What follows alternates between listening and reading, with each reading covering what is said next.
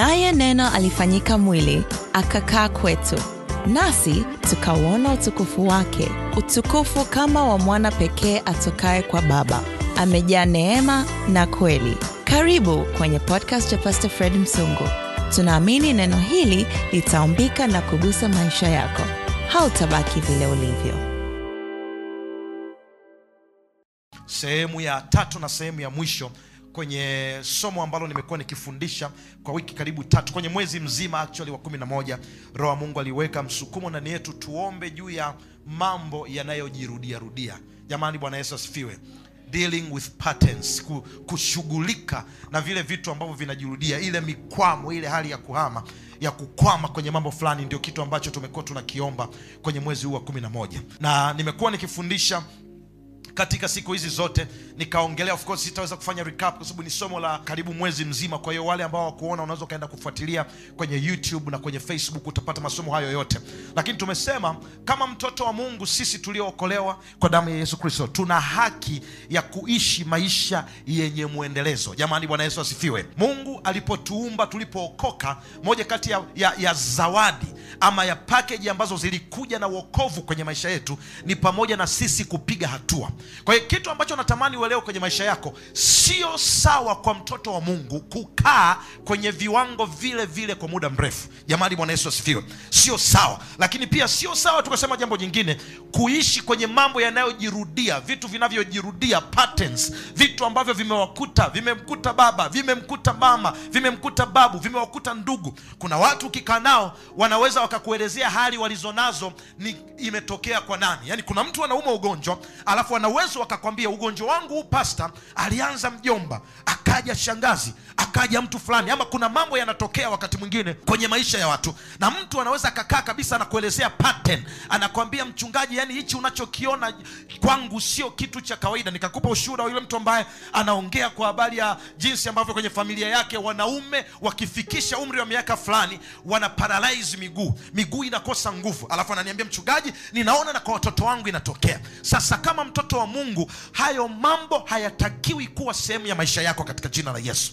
Lakini usipokuwa makini, hayo mambo, japokuwa umeokolewa, usipotembea kwenye kanuni fulani ambazo nimekuwa nikizifundisha, hayo mambo adui anaweza akapata mlango sasa na kuanza kuyaleta hayo mambo yakawa ni sehemu ya maisha yako. Na tukaongea tukasema, kwenye wokovu kwa kawaida, Yesu alipotuokoa, moja kati ya kitu ambacho alikifanya ni kutuondoa pia kwenye laana.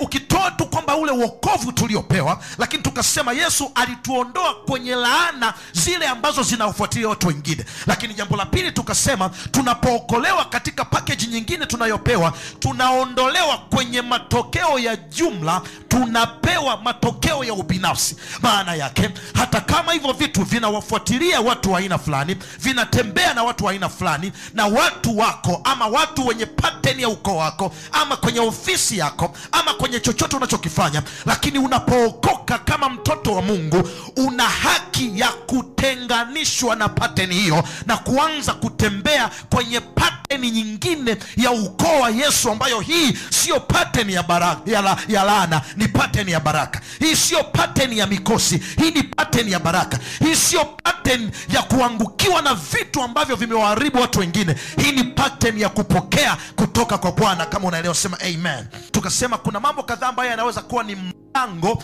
kwa muamini kupita kwenye maisha ya vitu vinavyojirudia. Tukasema jambo la kwanza, kuruhusu elimu iliyo kinyume na elimu ya Mungu kukutawala. Jambo la pili tukasema, kumbukumbu ya historia ya mambo mabaya inayozaa hofu. Kwa tukasema ile hofu sasa huwa inakuwa ni mlango ambao unafunguka na kuanza kumsababisha mtu mwenye haki ambaye anatakiwa kutembea katika baraka, akajikuta anatembea kwenye vitu vigumu. Lakini katika jina la Yesu Kristo, kwa neno la Bwana na kwa somo hili ambalo Bwana ameliachilia, ninafuta kila kumbukumbu mbaya kwenye maisha yako kwa jina la Yesu. Lakini jambo la tatu tukasema, dhambi inaweza kuwa ni mlango. Ukiwa umeokoka na ukawa unaishi maisha ya dhambi. Sasa nielewe, kuna kitu kinaitwa maisha ya dhambi. Unapo entertain maisha ya dhambi, dhambi huwa inakuwa ni mlango wa kufungua na kuanza kukufanya uishi kama mtu yoyote, wakati wewe ulitakiwa uishi kama mtoto wa Mungu. Unajua, asante Roho Mtakatifu, tunapookoka watu wa Mungu, sisi tunabadilishwa na tunakuwa kitu kingine. Na tunabadilishwa na nini? Na Roho wa Bwana. Yaani Roho wa Mungu anapoingia ndani yetu, yani tunakuwa ni kwenye ulimwengu huu unaoonekana ni wanadamu kama wanadamu wengine, lakini Roho wa Mungu anapoingia tunapokea ability ya kutembea zaidi ya watu wengine wanapoonekana. Na ndio maana ukiona wakati nabii anatabiri kwa habari ya Sauli, anaposema atakapoenda kukutana na wale watu, anasema Roho wa Bwana kuingia na utageuzwa kuwa mtu mwingine. Roho wa Mungu anapoingia kwenye maisha yetu, immediately tunakuwa sio watu wa kawaida, tunakuwa sio watu wa watu wote, tunakuwa ni watu wengine. Nenda kasome habari za Samsoni wakati anasimulia wakati Delila anaongea na Samsoni, anamwambia tafadhali, hebu nieleze siri za nguvu zako. Samsoni anamwambia kuna wakati akamdanganya vitu mara nyingi, akaongea naye, lakini kuna wakati anamwambia nikifungwa kamba, sijui nikafanywa nini na nywele zangu zikatolewa, anasema hapo nitageuka, nitakuwa kama mtu wa kawaida. Kwa hiyo kumbe yeye huwa sio mtu wa kawaida, lakini kuna vitu akifanyiwa anaweza kuwa mtu wa kawaida. Kwa hiyo kumbe kuna namna tukikaa vizuri kwenye maisha yetu na Mungu, kwa kadiri ambavyo Roho wa Mungu anatembea ndani yetu, sisi tunapaswa kutokuwa kama watu wengine, tunapaswa kutokuwa kama watu wa kawaida. Tunapaswa kutembea kwenye dimension ambazo zimetutofautisha kiasi kwamba kila tunachofanya kwenye maisha yetu kina neema na kina matokeo. Na watu walioelewa siri hii ndio watu wanatembea kwenye neema isiyokuwa ya kawaida, neema ya upekee isiyokuwa ya kawaida. Ngoja nikwambie, unaweza kuwa umekaa na watu kwenye ofisi moja, mmekalia kiti kimoja, lakini ngoja nikwambie mwanangu, wewe sio kama wao, wewe ni mtu mwingine, wewe sio mtu wa kawaida. Kwa jina la Yesu, acha kufanya mambo kama mtu wa kawaida. Hebu jitamkie, sema kwa jina la Yesu, mimi si kama mtu mwingine yoyote, mimi si kama mtu mwingine yoyote, mimi nina upekee katika jina la Yesu. 1, 2, 3, asante sana. Anasemaje? Akamwambia wakinifunga tu kwa kamba mpya ambazo mtu hakufanyia kazi nazo, anasema hapo ndipo nitakuwa dhaifu. Alafu anasemaje? Nitakuwa kama wanadamu wenzangu. Maana yake huyu alikuwa anajua anatembea kwenye dimension ambazo sio za wanadamu wenzake. I wish kuna mtu angedaka huu ufunuo. Huu unatosha kukusafirisha kwenye maisha yako kwa namna isiyo ya kawaida katika jina la Yesu. Samsoni anasema nitakuwa kama wanadamu wenzangu. Maana yake kumbe Roho anapoingia ndani yetu na akatuvaa ndani yetu, tunatoka kwenye kundi la wanadamu wa kawaida, tunaingia kwenye kundi la aina ya wanadamu wanaitwa supernatural. Wanapoingia kwenye hilo kundi, kuna vitu unaweza ukaviona kabla havijatokea, na Roho wa Mungu akakupa kuvikabili katika jina la Yesu. Maana yake kama wanadamu wenzako, kama watu wa ukoo wako, wao ikifikisha miaka fulani lazima mtu aanguke, afilisike, kwa sababu wewe haupo kama wanadamu wenzako. Wewe una uwezo wa kukata ule mstari na kusema mimi, kwa sababu sipo kama hawa wenzangu, nina Roho wa Bwana, nimebeba neema, nina uwezo wa kwenda miles na miles, kwa sababu Mungu hakuokoi leo ili akuangamize kesho. Mungu akikuokoa leo anakutunza kwa ajili ya kesho na milele. Maana yake Mungu akikufanikisha leo hakufanyi ujisikie vizuri leo ili kesho uanguke. Hapana, katika jina la Yesu. Akikupa leo, anasema anakupeleka utukufu hata utukufu, imani hata imani, viwango hata viwango, katika jina la Yesu. Hiyo hofu ya kutembea kwenye template na patterns za watu wengine, leo kwa neno la Bwana imevunjika katika jina la Yesu. Kumbe Roho wa Bwana akiwa juu yako, wewe sio sawa na wanadamu wengine. Na hizi ni concept ngumu sana, lakini katika jina la Yesu ninakufundisha, maana hapa ndio tunaongeaga na tunakula vyakula vya aina hiyo katika jina la Yesu. Jambo la 4 ambalo leo natamani nilinalo, afu tukaombe Mungu. Kitu kinachoweza kumfanya mtoto wa Mungu aliyependelewa, aliyenunuliwa kwa damu ya thamani ya Yesu Kristo, kuishi maisha ya patterns, mzunguko, kuishi maisha kama wanadamu wengine, ni anaporuhusu kitu kinaitwa roho ya uchungu ndani yake. na hiyo leo ndio tunaenda kudili nayo. Angalia kitabu kile cha Waebrania sura ya 12 mstari wa 14 mpaka 15. Nitafungua tu kwa maandiko haya. Waebrania sura ya 12 mstari wa 14 na 15. Waebrania 12 14 na 15 pale. 1 2 3 anasemaje? Anasema tafuteni kwa nini? Kwa bidii. Naomba lishike hilo neno. Anasema tafuteni. 1 2 3, naomba kila mtu soma ubaoni. Anasemaje?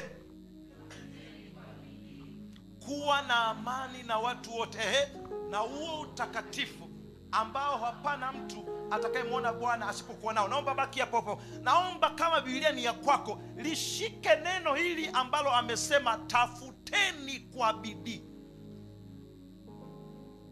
Hilo neno bidii, that is my key point. Manake kama kuna bidii, manake hicho kitu hakiji kwa njia ya kawaida.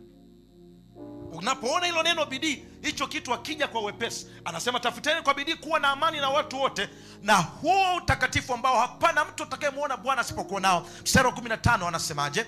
Anasema mstari wa 15, basi na sisi pia anasema mkiangalia sana mtu asipungukie neema ya Mungu, shina la uchungu lisije likachipuka na kuwasumbua, na watu wengi wakatiwa unajisi kwa ajili ya hilo. Sasa naomba nikupeleke kwenye shule kidogo. Nitarudi kwenye haya maandiko, lakini niko natamani kuonyeshe hapo anapoongea kwa habari ya kutafuta kwa bidii. Maana yake ili shina la uchungu mtu lisimkute kule juu, lazima kwanza afanye bidii. Na ndiyo sababu kuna watoto wengi wa Mungu wana uchungu, kwa sababu tunadhani tukiokoka, kuna wakati mwingine kuna vitu vitatokea tu, Bwana no. Ukiokoka, matter of fact, watu watakukwaza kama wanavyowakwaza watu wengine. Na kimsingi ukiokoka upo kwenye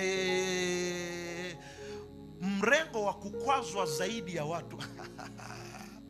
Unajua wakina Petro, baada ya kukaa sana na Yesu, Petro akaona mida kama inaenda. Alafu kama mwalimu hatumuelewi story zake, yani kama anaenda kufa, anaongelea mambo ya kufa sana. Anasema sasa, mzee, sisi tumekufuata, tutapata kitu gani? Hilo swali ilibidi aulize siku aliyoitwa nifuate. Hakuuliza, akaenda uko mbeleni. Baadaye Yesu akamwambia mtapata nini? Mara 100 duniani, uzima wa nini? Wa milele. Alafu kuna package ya 3 wengi huwa tunahitaji, inaitwa na uzia. Manake mwanangu, as long as umemfuata Yesu, uzia itakuwa ni sehemu ya package. Japokuwa unapenda kwenye uzima wa milele, pale ndio mtu nimeona amepunga kabisa namna hii. Kwamba pata ule uzima wa milele. Na mara 100 duniani kuna mtu ameweka mpaka mkono kwenye kifua. Niliposema uzia, kuna mtu amesema sio lazima. Ngoja nikwambie ukweli. Yaani ninatamani ningekuwa na maneno ya kukufariji, lakini kiukweli nikitaka kukwambia kwa integrity ya neno la Mungu, kama kweli wewe ni mtu wa Mungu, lazima. Kwa sababu gani? Wewe sio kama wanadamu wengine, na wanadamu si wanapenda watu wote wafanane. Kwa sababu haufanani, hauishi kama wanavyoishi wao, haupati matokeo kama wanavyopata wao. Wao kuna njia wanazitumia, wewe kuna zingine. Lazima wataleta namna ya kutaka kukutoa. Kwa hiyo unaona kama uzia ni sehemu, na ndio maana Biblia inataka kwa bidii sana tutafute amani. Sasa ngoja nikupe uchungu ni kitu gani mwanangu. Jambo la kwanza, tunapoongea kwa habari ya uchungu, uchungu ni hali ya maumivu ya ndani. Kitu cha kwanza kabisa, inayotokana na kumbukumbu mbaya ya mtu ama kitu. Hali ya maumivu ya ndani. When you talk about bitterness, tunaongea kwa habari ya ile hali ya maumivu ya ndani. Yaani ndani yako, ukitaka kujua una uchungu, kuna mtu ukiona jina lake limetajwa unafyonza. Umewahi kuona kuna wale mtu yeye anaishi Tanga, wewe upo Kigoma, lakini hata ikitokea tu jina lake limetajwa, unasikia ndani kuna waka namna hii. Alafu unaona kama kifua kinafanyaje? Kinajaa. Alafu unajua maneno yatakayofuata. Kwanza nilishamsamehe, mimi sina issue. Mwanangu, issue naye unayo. Na ngoja nikwambie, kupitia uchungu watu wametawaliwa na vivuli vya watu wasiokuwepo. Na sasa jinsi haya mambo jinsi yalivyo, shetani alivyo muongo, kuna mtu linaweza kawa lilikufanyia kitu kibaya kwenye maisha yako, kitu kigumu, alafu wewe umeliweka moyoni, una uchungu nalo, alafu lenyewe ulishatubu. Na Yesu akafanyaje? Akalisamehe. Na mbinguni linafanyaje? Linaenda. Alafu wewe umelishikilia. kila saa ukija ukilikumbuka, baba, mi kwa kweli kuna watu kwenye wokovu wangu wamefanyika kuwa watesi, lenyewe linakuja tukisema inua, linainua mwanangu, linainua. Kwa sababu gani? Hata imekuwa mtu akiwa ndani ya Kristo amekuwa kiumbe hata huyo aliyekupa wewe uchungu. Sasa unaona uchungu ulivyo gereza baya. Kuna watu wamewahi kufanyiwa mambo magumu na watu, miaka 10 imepita. Na kuna wengine nikafundisha mahali fulani nikasema hata kuna wengine sio kwamba walifanyiwa wakaona, walisimuliwa. Kuna mtu aliambiwa, wewe mjomba wako ulipokuwa mdogo alikunyanyasa sana. Kwa hiyo toka alipoambiwa hivyo, kila saa kikubwa asema mimi mjomba, kitu alinifanya mimi mjomba, wakati hana kumbukumbu ya kitu mjomba aliwahi kufanya. Sasa hiyo kumbukumbu inapozidi kukaa kwenye moyo wako, na adui jinsi anavyoiweka huwa anaipaint. Unajua adui anaipaka rangi nzuri, alafu unaona nina haki ya kuhuzunika, nina haki ya kulia, nina haki ya kujionea huruma, nina haki kabisa ya kumchukia. Kwa nini afanye kwa mtoto wa kike? Yaani kwa nini hakuona hata haki za wanadamu, haki za binadamu wa kuziona? Kwa nini anifanyie mimi? Kwa nini mimi? Ngoja nikwambie mtoto wa Bwana, yoyote uliofanyiwa, haki yako ni kuyaacha yaende na kumwacha Mungu atawale moyo wako. You are too precious. Wewe ni wa thamani sana kumweka mtu kwenye huo moyo ambao neno la Bwana ndio linatakiwa likae. Amekaa Selemani. Haya basi sasa Yohana basi. Sawa. Anasema Selemani, mchungaji Selemani ametoa, basi Yohana. Kuna kitu kinakaa ndani yako na unapata haki. Na watu wengi kwa sababu ya hiyo haki. Na ngoja nikwambie, asante Roho wa Mungu. Hii dunia na haijalishi wewe ni mzuri kiasi gani. Dunia sio nzuri. It doesn't matter how soft you are. This world is not soft. Hii dunia sio kwa ajili ya watu soft. Hii dunia sio kwa ajili ya watu wazuri. Hii dunia ni kwa ajili ya watu wenye nguvu. Sio kama unanielewa? Pastor, unaniona mimi nilivyo? Mimi sina ugomvi na mtu. Sawa. Ila mwanangu nikwambie, dunia ina ugomvi na wewe na haijamalizana na wewe. Na tunapoongea dunia, tunaongelea watu. Yaani na shetani, kama ambavyo Mungu anawatumiaga watu, na shetani anawatumiaga nini? Tena ngoja nikwambie, ikiwa ni saa yako, wanaweza wakatumiwa hata hao kabisa ambao ni wapendwa.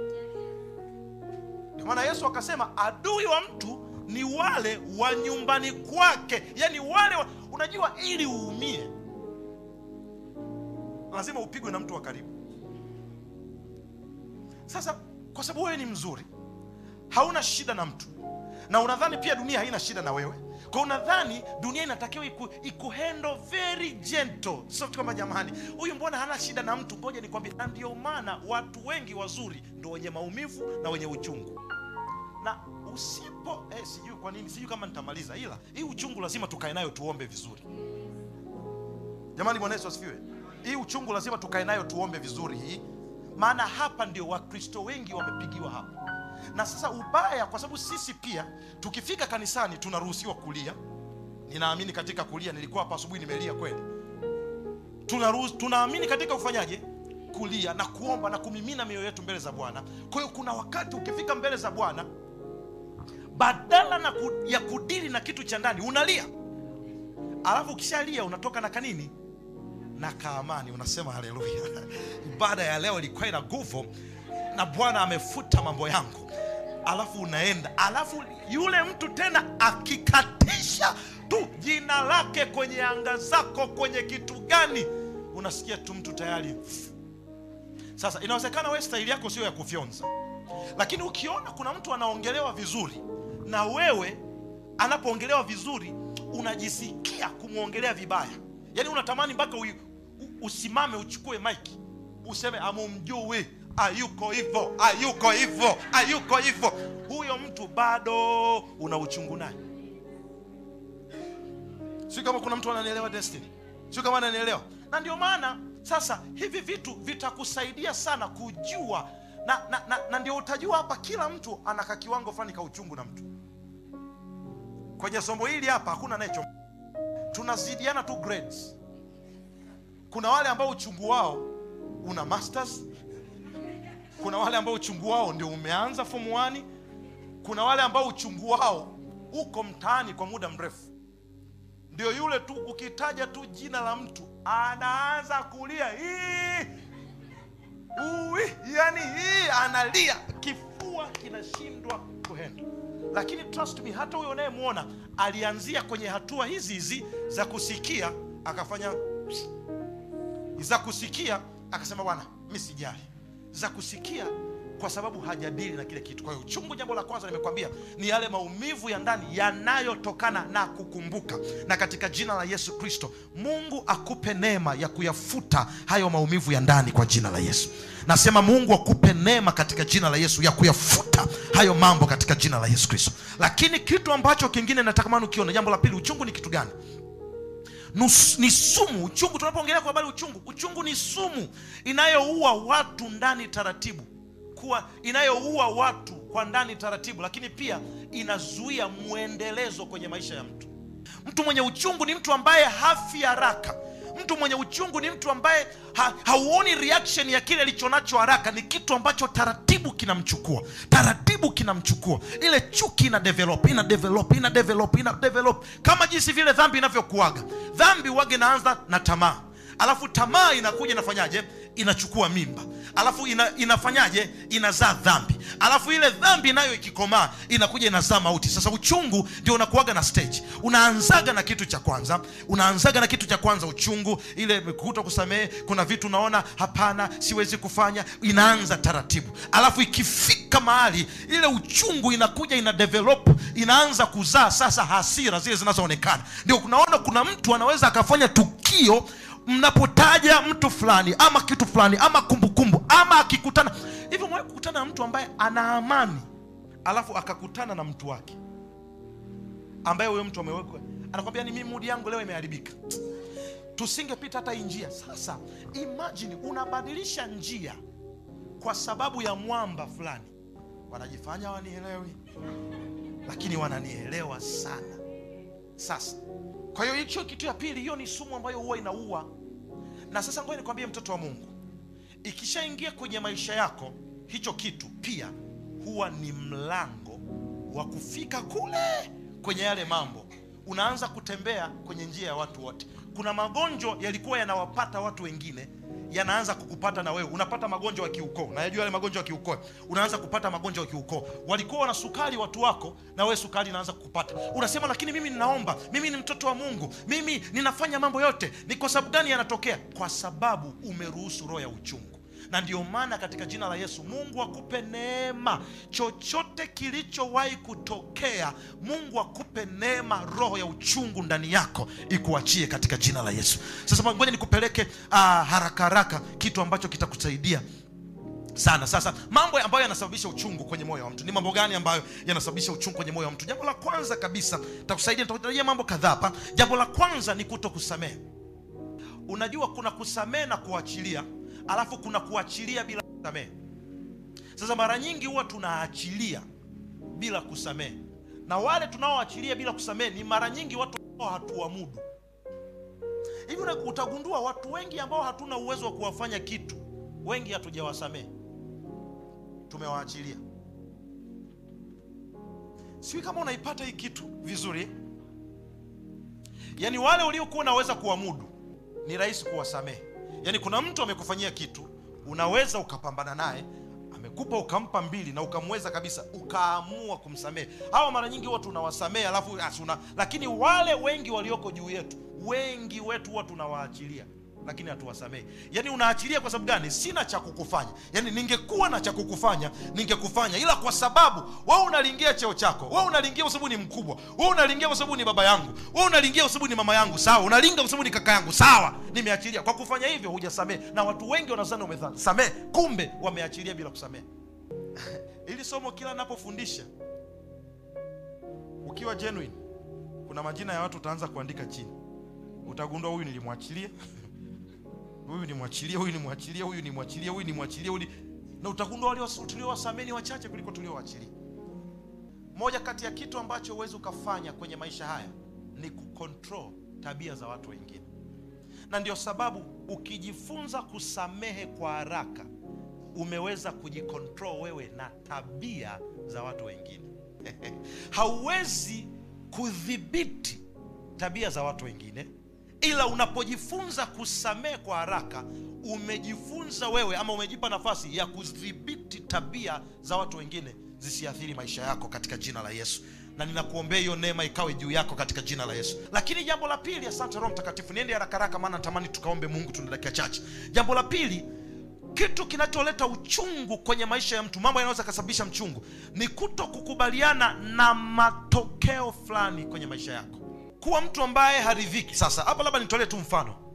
Napoongea kwa habari ya kuto kukubaliana na matokeo, kuna kitu, kuna nyakati kwenye maisha ni lazima mtu afike mahali ajifunze kwamba kuna vitu vimetokea kwa namna ambavyo sikutaka, na I am okay with that. Sio kwa sababu mimi ni mnyonge, lakini kwa sababu ninatumaini ya kwamba Mungu anayo kesho njema na mimi kuliko haya yanayoonekana leo. Unajua, hiyo ndio sababu, yani hiyo ndio namna ya mtu kukubaliana na matokeo. Sasa watu wengi, kuna aina ya kitu ulikuwa unakitaka hakijawahi kutokea, na huu ni mwaka wa 9 mpaka leo haujawahi kukubali kama uliachishwa kazi. Na hapa saa nyingine, wakati mwingine wahubiri, Mungu atusamee sana, maana sisi ndio tunawapaga watu placebo. Nikisema placebo, sio kama madaktari wananielewa hapa, ni dawa force wanasema. Yani unajua, wakati mwingine kuumwa ni psychology.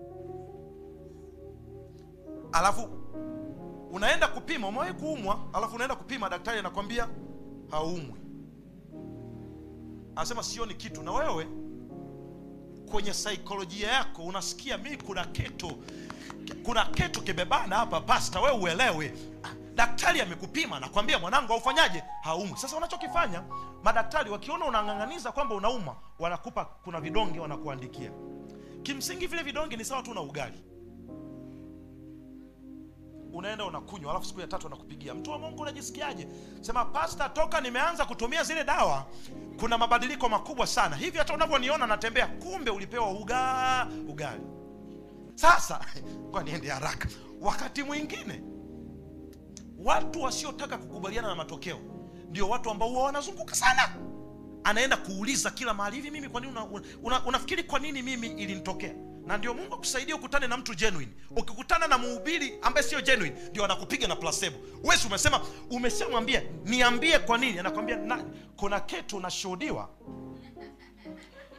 kuna kitu ninakiona kiliwahi kutokea na kikaleta uzito. Unasema sawa baba, sawa. Alafu unaondoka na ile hali, unadhani umetibu tatizo la ndani, lakini kumbe hujatibu tatizo la ndani. Baada ya muda kile kitu kinarudi tena. Sasa ngoja nikwambie kitu ambacho kitakusaidia sana kuepukana na roho na tabia ya uchungu. Wakati mwingine jifunze kukubali yale yaliyotokea, na kujifunza kukubali yale yaliyotokea wakati mwingine huwa hiyo ni ishara ya watu wanaomwamini Mungu kwa habari ya kesho yao.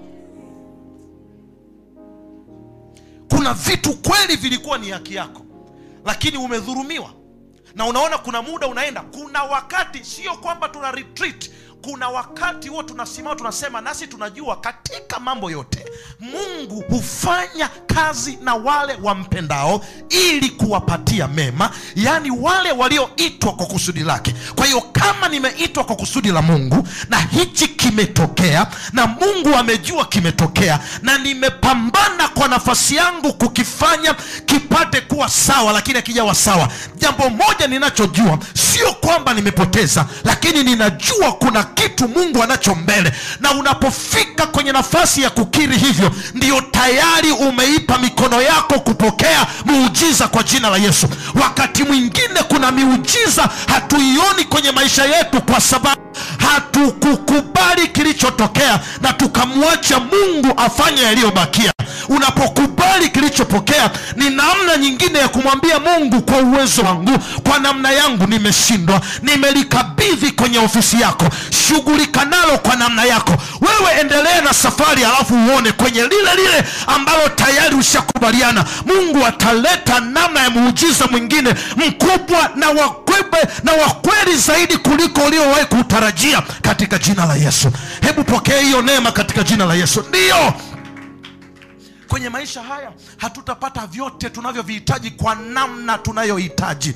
Hatutakaa kwa namna tunayotaka kukaa. Kuna wakati Mungu ataruhusu tupitishwe kwenye maji, lakini hatutagarikishwa. Kwa hiyo kuna wakati ni lazima tuukubali, ni kweli nilipita kwenye maji, lakini ninachojua nilitokea upande wa pili, na huo unageuka kuwa ushuhuda. Na unaposema hivyo, unaona ile hali ya uchungu wa ndani inapotea katika jina la Yesu. Hebu Mungu akusaidie kama unanielewa. Hebu mpe Bwana Yesu makofi kama unanielewa.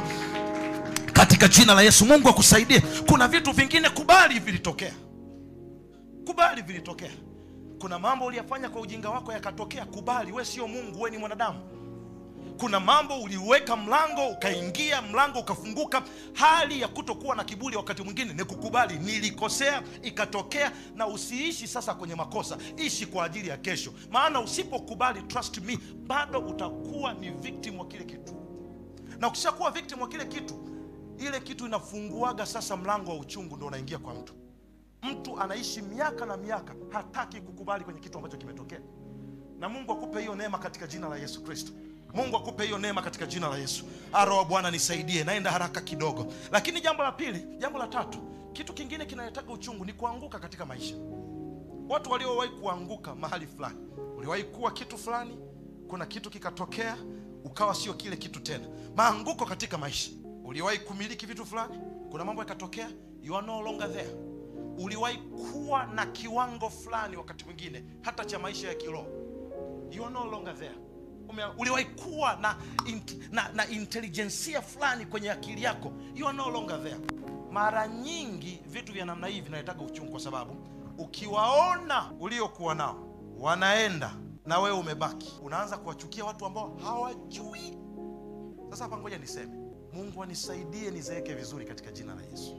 Na nasema kwa unyenyekevu kabisa, watu wengi wa umri mrefu vyanzo vyao vya uchungu viko hapa, kwa sababu wanatakaga njia aliyoipita yeye, ndio kila mtu apite njia hiyo.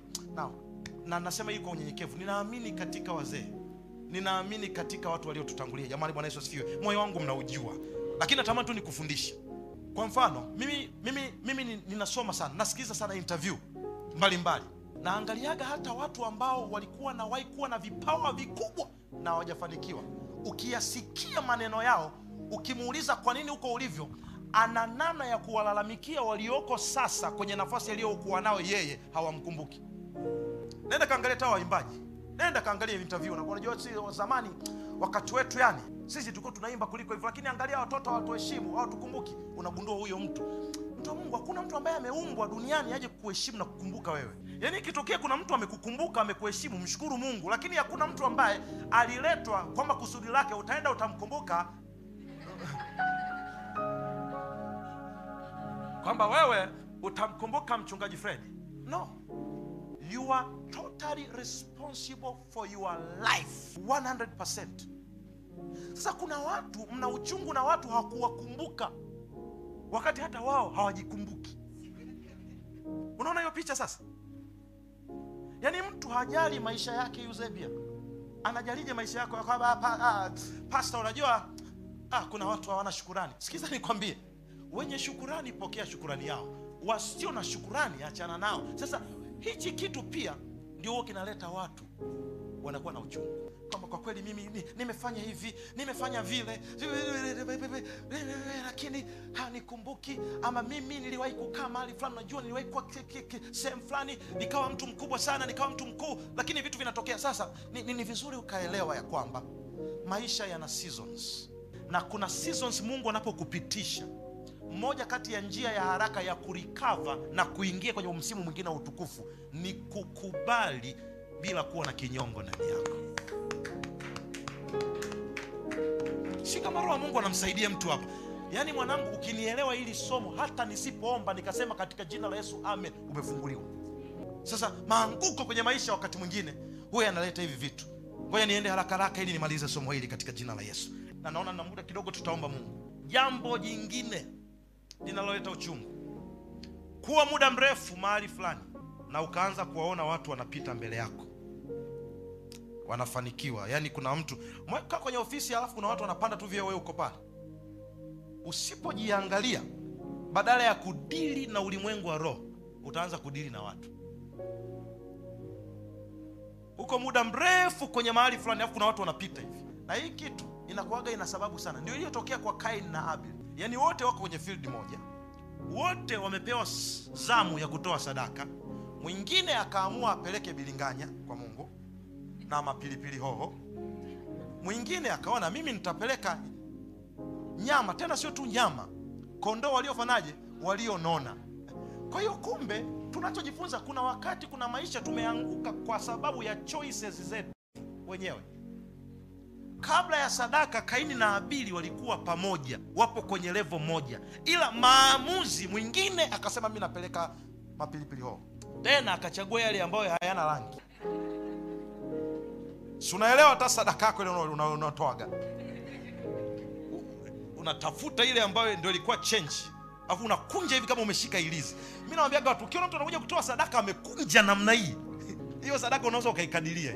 Unajua kuna ile furaha unapomtolea Mungu kulingana na kile alichokubarikia kwa uwezo wako. Kuna furaha fulani. Na utaona mtu ukitoa kwa kweli sadaka ambayo inafanania na wewe, hata unapoishika kuna namna unaishika. Wanasema tu mkono wa kushoto usione, ila kwa kweli kuna namna unataka uone.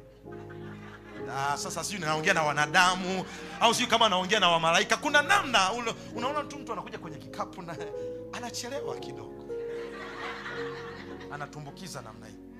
Lakini ukiona mtu amekuja huko kama ni kuna sehemu anawahi, kuna vita, ujue kuna kitu unashuhudiwa moyoni hakiko sawa. Sifundishi matoleo, lakini sijui nimefikaje hapa, ila hiyo nayo ni dozi. Chukua katika jina la Yesu. Kwa hiyo kabla ile sadaka, Kaini na Abili walikuwa sawa kabisa. Sasa kilichotokea, wamekaa wote kwenye level moja. Mwingine baada ya machaguzi yake amepata matokeo ya machaguzi yake, huyu anaanza kuhuzunika kwa ajili ya matokeo ya mtu mwingine. Alafu shina la uchungu likaingia ndani. Na ubaya wa uchungu haufanyagi kazi kwa mtu mmoja. Hakuna sehemu mbaya kuishi kama sehemu ya watu wenye uchungu. Sehemu ya watu wenye uchungu hakuna wema. Sehemu ya watu wenye uchungu hakuna zuri. Sehemu ya watu wenye uchungu, kila kizuri kinachofanyika wanacho version yake ya kosa. Yaani mtu mwenye uchungu akija kwenye ibada, si unaona sisi tunafurahia somo hapa, atasema lile somo lilikuwa refu na sisi tulitaka kuomba, ila lile somo lilikuwa refu. Mchungaji kwa nini anafundisha somo refu? Mimi sina tatizo, mtu wa Mungu.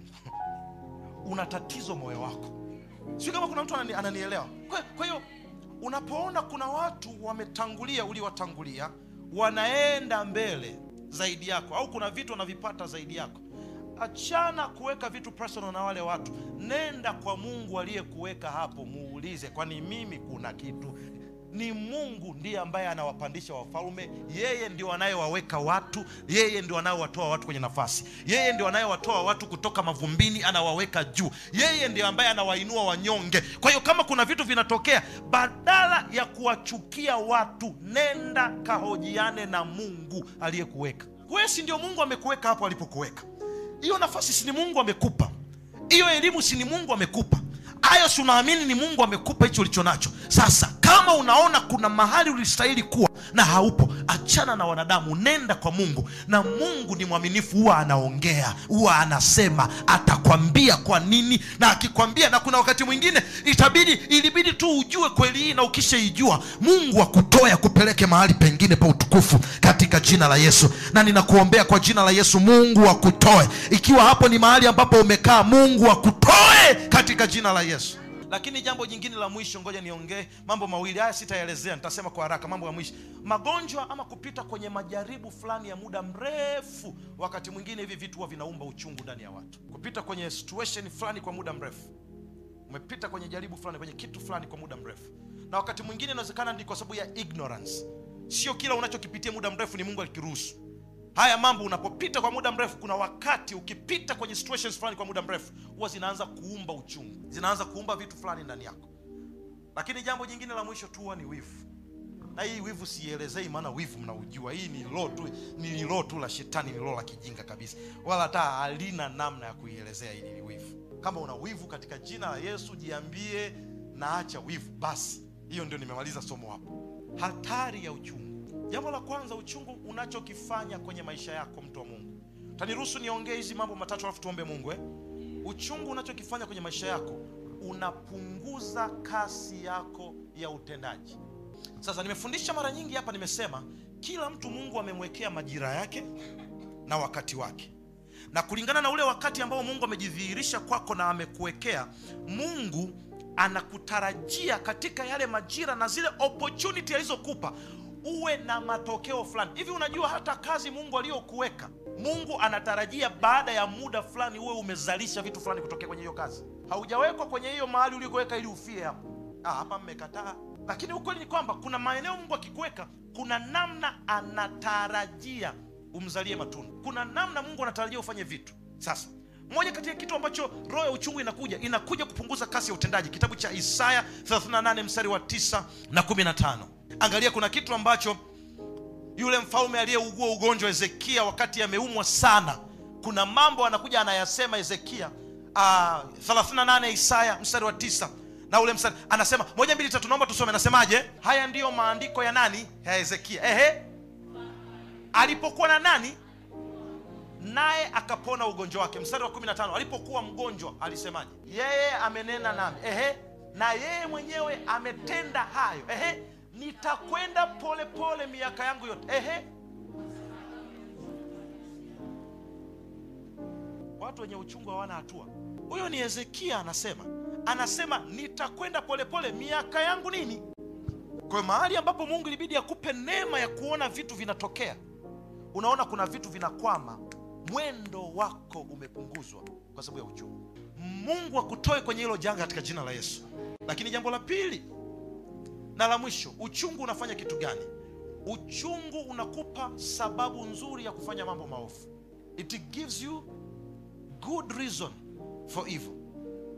Yaani uchungu unakupa namna nzuri. Angalia kitabu cha Mwanzo sura ya 4 kuanzia ule mstari wa 6. Bwana akamwambia Kaini, kwa nini una ghadhabu na kwa nini uso wako umekunjamana? Sasa mstari unaofuata anasemaje? Anasema Kaini, Mungu anamshauri Kaini, anasema kama ukitenda vyema hautafanyaje? Hautapata kibali. Usipotenda vyema, dhambi iko inakuotea mlangoni, nayo inakutamani wewe, lakini ya kupasa ushinde. Kwa hiyo kumbe kile kilichomtokea Kaini hakikuwa kwa ajili ya kumuua, kilikuwa kwa ajili ya kufanyaje? Kumfundisha. Na ndio maana Mungu anamwambia, ninachokiona kuna dhambi iko na lakini ushindi upo, inakupasa ufanyaje? Uishinde. Lakini angalia mstari wa 8 anachokisema. Anasemaje? Kaini akamwambia jamani, kuna watu wamepinda. Imagine, huyo ni Mungu anaongea na Kaini. Mungu anamwambia Kaini, sikiza nikwambie. Yaani ngoma usipoangalia asubuhi Kaini, Biblia inasema mstari unaofuata, tena hakuna, sio sura, mstari unaofuata, Kaini akamwambia Habili nduguye, twende uwandani. Ikawa alipokuwa uwandani, Kaini akamwinukia Habili ndugu yake, akafanyaje? Akamuua. Mauaji ya kwanza kutokea kwenye Biblia yalisababishwa na roho ya uchungu. Watoto wa Mungu, roho ya uchungu huwa ikidevelop inazaa wivu. Wivu ukidevelop unazaa uuaji. Na sio lazima uwaue watu kwa visu. Kuna watu wanaua watu kwa maneno. Hakuna vita mbaya kwenye hii dunia kama vita ya maneno. Umewahi kuingia mahali watu wote waliokuwa wanakupenda wanakuchukia ghafla, kisa tu kuna mwamba ameenda msibuone Pastor Fred, msibuone, hamna kitu, si ndio tunamjua. Unashangaa kila kitu kimegeuka.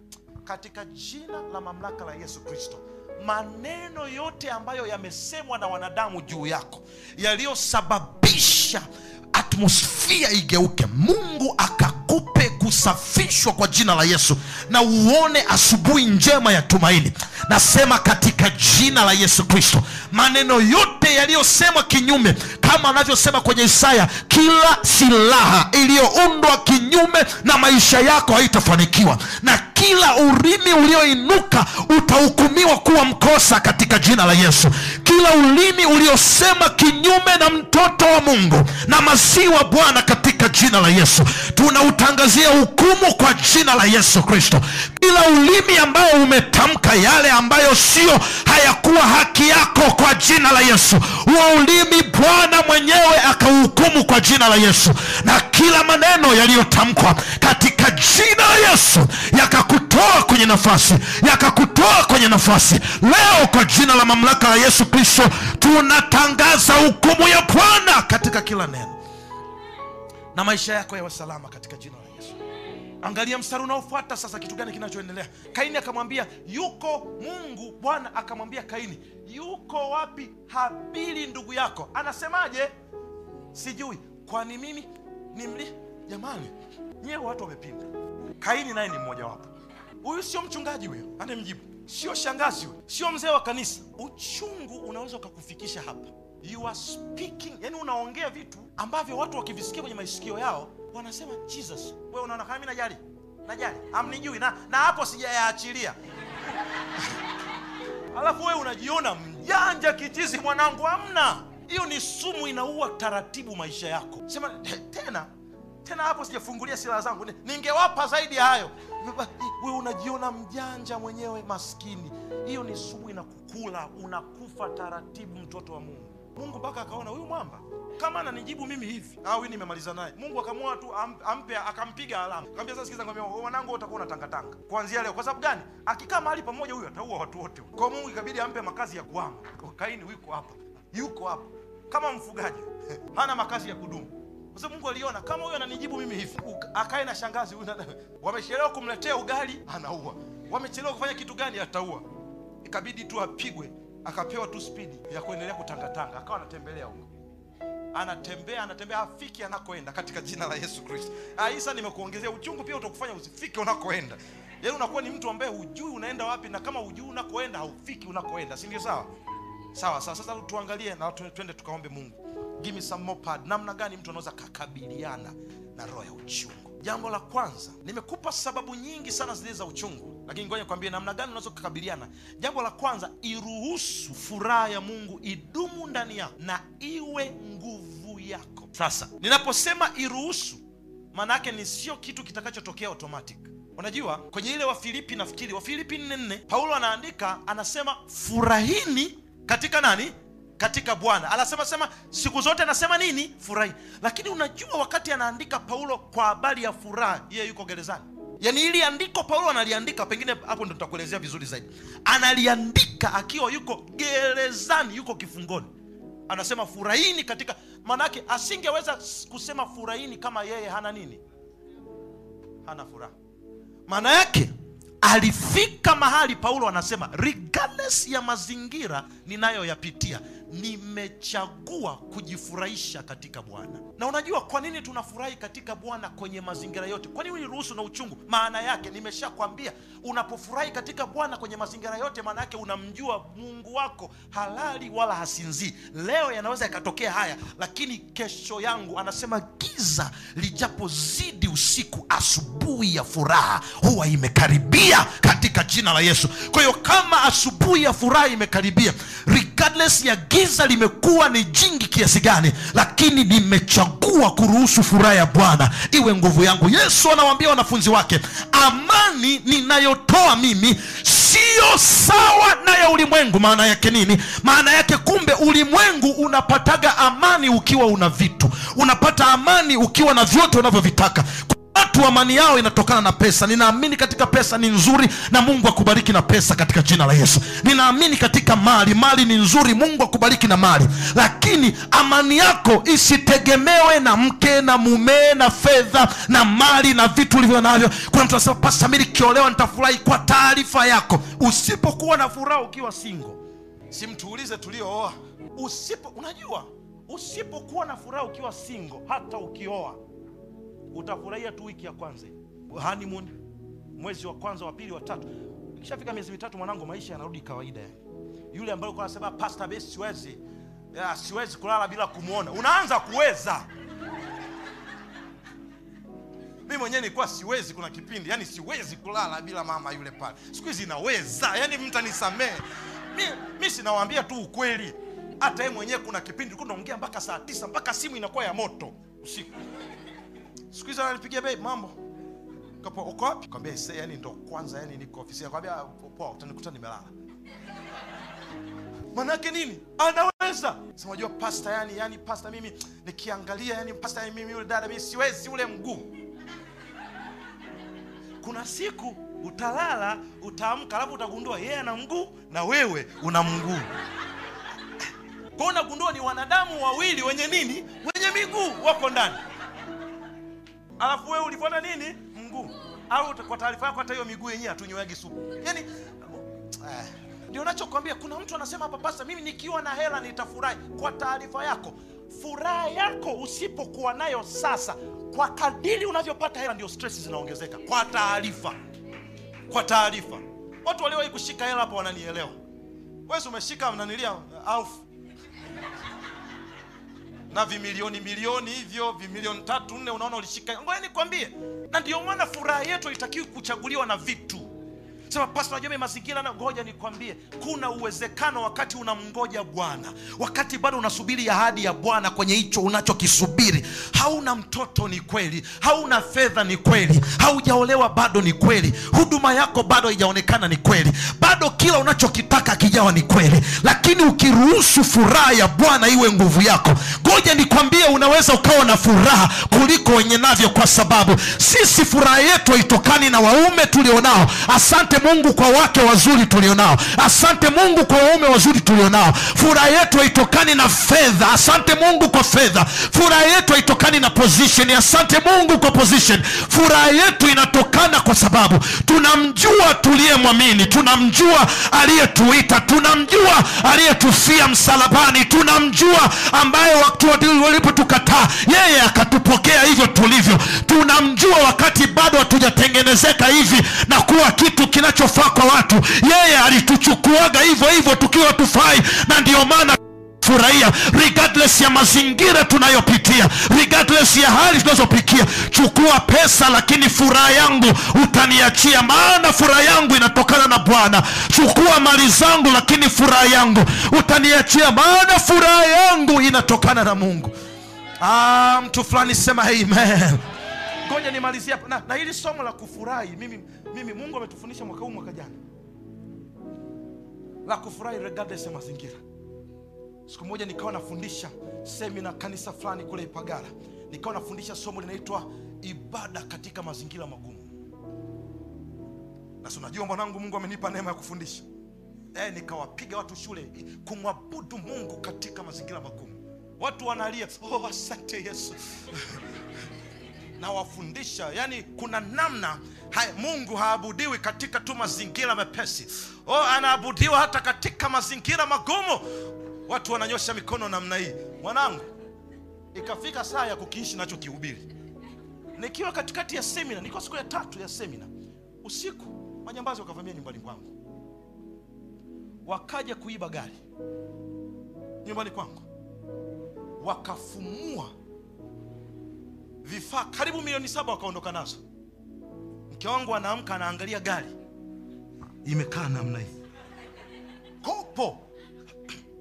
Akaniamsha taratibu, "Samani, kuna kitu nataka ukaangalia."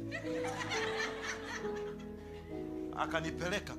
Kumbuka nafundisha wiki nzima kumwabudu Mungu kwenye mazingira nini? Naangalia kopo liko pale, limekaa kopo. Wamefungua kile walichoweza, wamefunja vioo, wamefanya pale. Nimetoka tu nilipoangalia, mahubiri yangu yakajiriwind yale ya jana. Kwamba kumwabudu Mungu sio katika tu mazingira mazuri. Hata watu wengine wanalia, wewe unacheka. Naangalia ngoma pale, mke wangu anatetemeka. Anambia, mimi naangalia. Baadaye Roho wa Mungu akaanza kunikumbusha kile kitu. Nikajisemea moyoni, nikasema, Roho wa Mungu nisaidie kuishi katika neno, kuishi katika yale ninayowafundisha watu wengine. Nisaidie. Niliposema hivyo, walikuwa dada anayetusaidia pale, alikuwa anafanya usafi pale. Mtoto wetu Fred alikuwa yuko pale. Nikamwambia mke wangu, fukuza watu wote hapa sebuleni. Nafikiri alishtuka. Kama baba anataka ajinyonge ama yani mbona tufukuze tena? Akafukuza watu wote. Nina speaker yangu mmoja wanatembea nayo ya Bluetooth. nikaichukua, nikasikia roho wa Mungu ananiambia nisifu. Nikachukua speaker yangu, nikawasha pale. Niseme nini? Siwezi kueleza, Baba nina kushukuru. Nikaanza kuimba ule wimbo, baraka zako hazihesabiki. Nikaanza kuimba ule wimbo taratibu, wema wako hauzoeleki. Namwambia Mungu, umefanya hili, umefanya lile, umenipa jina, Baba nina kushukuru. Wakati huo naimba, nilikuwa naimba kutokea mdomoni, nilikuwa siimbi kutokea moyoni, kwa sababu roho Mungu amenishurutisha kufanya kitu ambacho mwili wangu unakataa. Kwa hiyo nikaanza kuimba nikiwa mdomoni. Ghafla nikiwa naimba kutokea mdomoni, roho Mungu akajaa ndani yangu, nikaanza kuimba kutokea ndani yangu, nikaanza kuimba kutokea ndani, yaani nikaanza kuisikia inatoka kabisa ndani. Baadaye nilipoona wote wameondoka, nikaanza kuruka sebreni, haleluya nashangilia, haleluya nashangilia, haleluya nashangilia, haleluya nashangilia. Wimbo umeisha, nikaweka wimbo mwingine, nazunguka sebreni. Baadaye mwanangu akaona nilikuwa natembea naye, akaja akawa anazunguka, hajui nini kimetokea, naye anaruka. Nikasema nimepata team member hapa, naye tukawa tunaruka tunazunguka mpaka roho Mungu akajaa ndani yangu. Nilipomaliza wakati ule, nikaenda chumbani, mke wangu akanifuata akasema twende polisi. Nikamwambia nisiende polisi, naenda kulala. Mtu wa Mungu, nilienda kufanyaje? Kulala. Kwa sikusimulia Mungu wa Ibrahimu, Isaka na Yakobo, na kusimulia Mungu wangu. Nikalala, usingizi ulipoisha ndio nikaenda polisi. Natoka tulipoenda polisi hatukuwahi kurudi tena wapi? Polisi. Hatukuwahi kufuatilia. Guess what? Mungu alichokifanya baada ile sifa, nikiwa na jioni yake nilienda kufundisha semina. Nilipanda bajaji nikaenda nikapiga semina. Nikapiga na Jumamosi yake, nikapiga na Jumapili yake, alafu ndio nikawatangazia. Nikawaambia sasa niliibiwa kwa taarifa yenu Ijumaa. Kwa hiyo hicho nilichokuwa nafundisha, nikamwambia kwanza sijawaambia mlionea huruma, nimewaambia ili mjue ushuhuda. Nikaondoka. Guess what? Wiki iliyokuja gari 2 zilikuwa zimepaki kwenye parking yetu. Then piga makofi vizuri. Nyewe mbona muelewi sema kushangilia Yesu? Wewe unajua gari 2 wewe? Iliyoondoka ilikuwa 1. Lakini kwa sababu nimesifu Mungu akatuletea, tuliletewa Benzi. Ngoja labda nitaje gari ndio mtaelewa vizuri, mtukuze Yesu vizuri.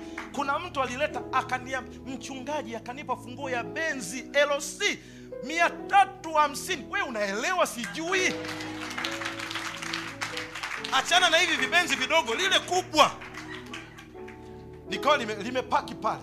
Kuna mwingine tena akaleta ile gari inaitwaje sijui, lakini ni kigari kini. Kwa kuna siku yani nimeibiwa siku 3. Kuna siku naamka eti kwenye parking yangu nakuta kuna gari 2 yani maana yake maza akitaka kutoka anachukua ya kwake. Katika jina la Yesu Kristo ninakutangazia kwa ushuhuda huu, na ninayatabilia maisha yako kwa ushuhuda huu. Kwenye chochote ambacho adui alichokidhani ya kwamba anaweza akakifanya kukutoa kwenye furaha ya Bwana, utakapoiruhusu furaha ya Bwana iwe nguvu yako, ninaona Bwana akikurejeshea mara 10 maradufu katika jina la Yesu.